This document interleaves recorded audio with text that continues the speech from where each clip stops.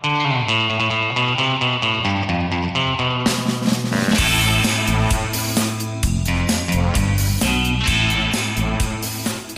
morning and welcome to episode 92 of Barnes & Uncut. Today is the May 14th, 2021. Today's episode is Creating Stop Motion Movies with FFmpeg.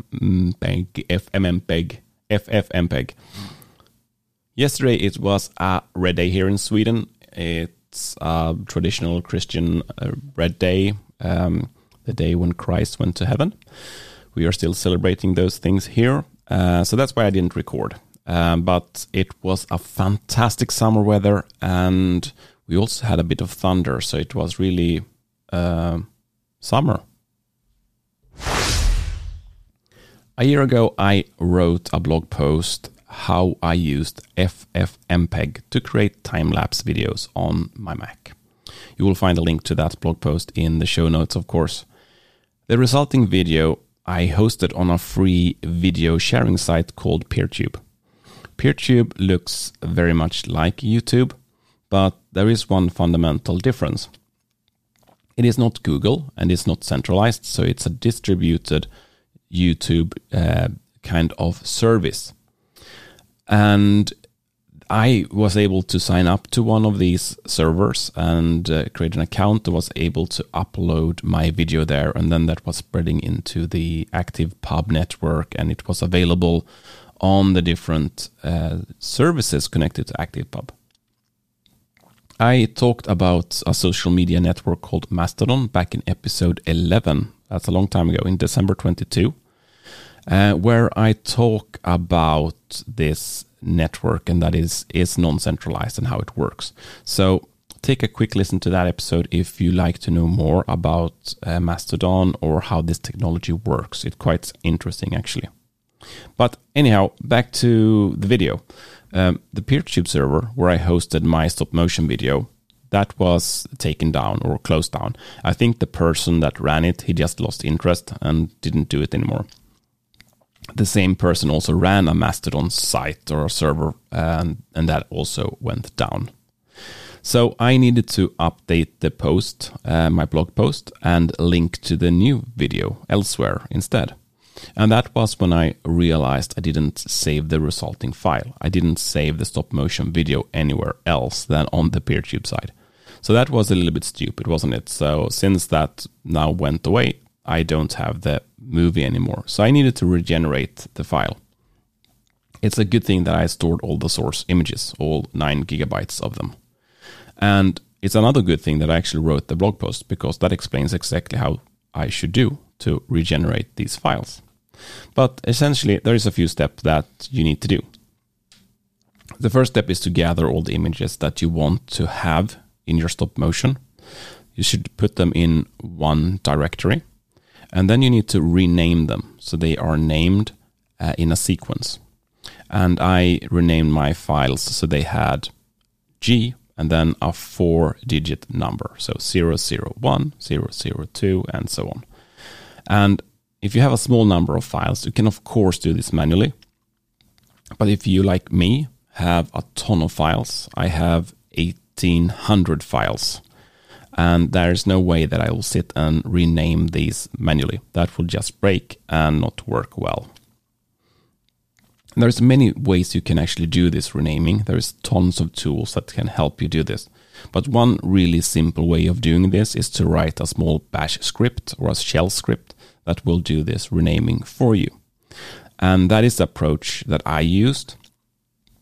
I created that shell script, and of course you can find this script in the blog post as well, so you don't have to redo that.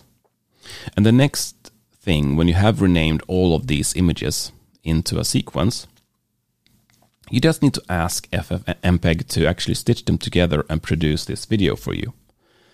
But I didn't want to install a ton of software onto my Mac, especially things that I may be using 1 or 2, 3 times that I don't want to have on my machine forever. So I opted to use a system called Docker, and Docker is essentially a container service. And what that means is that you can actually have an operating system or a system running within your system. So on my Mac, I can run multiples of these containers, and in the container I have an OS. And in these containers that I created, I am running Arch Linux. And I, of course, in the description, I show you how you create these images. It's very, very simple. It takes just a few minutes to do. So, and then I went into these Docker images and I could run the ffmpeg command that I needed to run. And 2 minutes later, I had a new stop motion file that I could use. And it's quite interesting that compared to when I wrote the blog article a year ago, roughly, a little bit more than a year ago, there it took 10 minutes to generate the movie file. But now it took 2 minutes, so that is a considerable change in time. And of course I have a different computer now, but I didn't think it's going to be that big of a change. I also noticed that the MPEG-4 file that ffmpeg was generating for me, it was not readable by my web browser. It was readable by QuickTime and VLC, so I didn't think too much about it.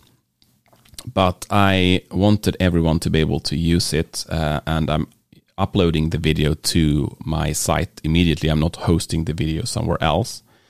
So I opted to use Handbrake to convert it to a different version of MPEG that was readable by my browser. And after that, it was just to upload it to WordPress and update my blog post. So now the blog post is updated and the movie is actually visible there. And yes, I could have uploaded the file to YouTube and just embedded the YouTube video into my blog post. But in the past, I've made a bit of a point to respect people's privacy.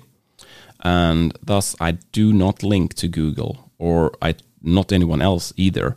So when you visit my blog, you will not get tracked. I don't put any tracking cookies or anything like that into your browser, and I don't want anyone else to do it. And if I'm linking in a Google asset or a YouTube video that is a Google asset, that would give Google the opportunity to actually start tracking you, and I want to avoid that. If you want to know more about that, I wrote a blog post, I think it's 2-3 years ago, it's called Ungoogling the Blog, where I talked about the process that I went through to do this. Back to the video again. I am running down to these rat holes all the time. But to create images that you can use for your stop motion videos, I would recommend that you take and use a normal camera. You don't have to use anything in particular.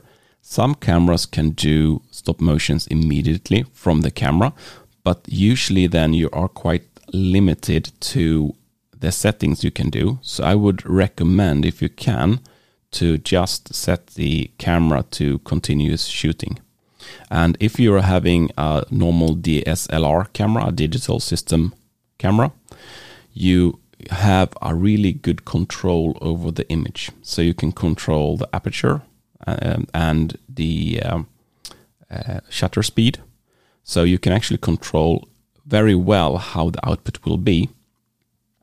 And you also can control ISO levels and all of these different things, of course. I don't want to go into all of these details because then this episode would be even longer than it already is. But you can control the image quality over time here.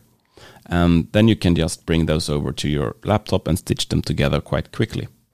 And here you can also play around with things like resolutions and frame rates so that you can have different smoothness to the video.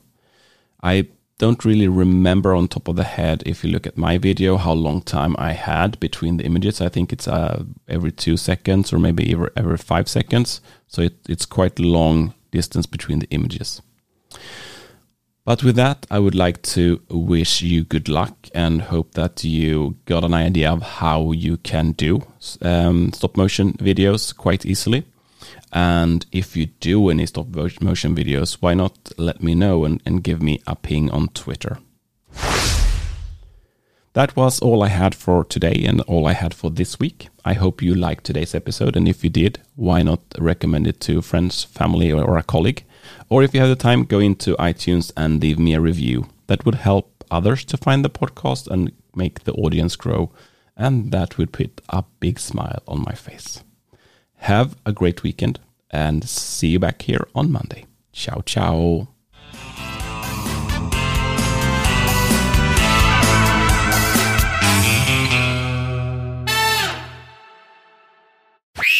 Martin Uncut, your daily technology dose.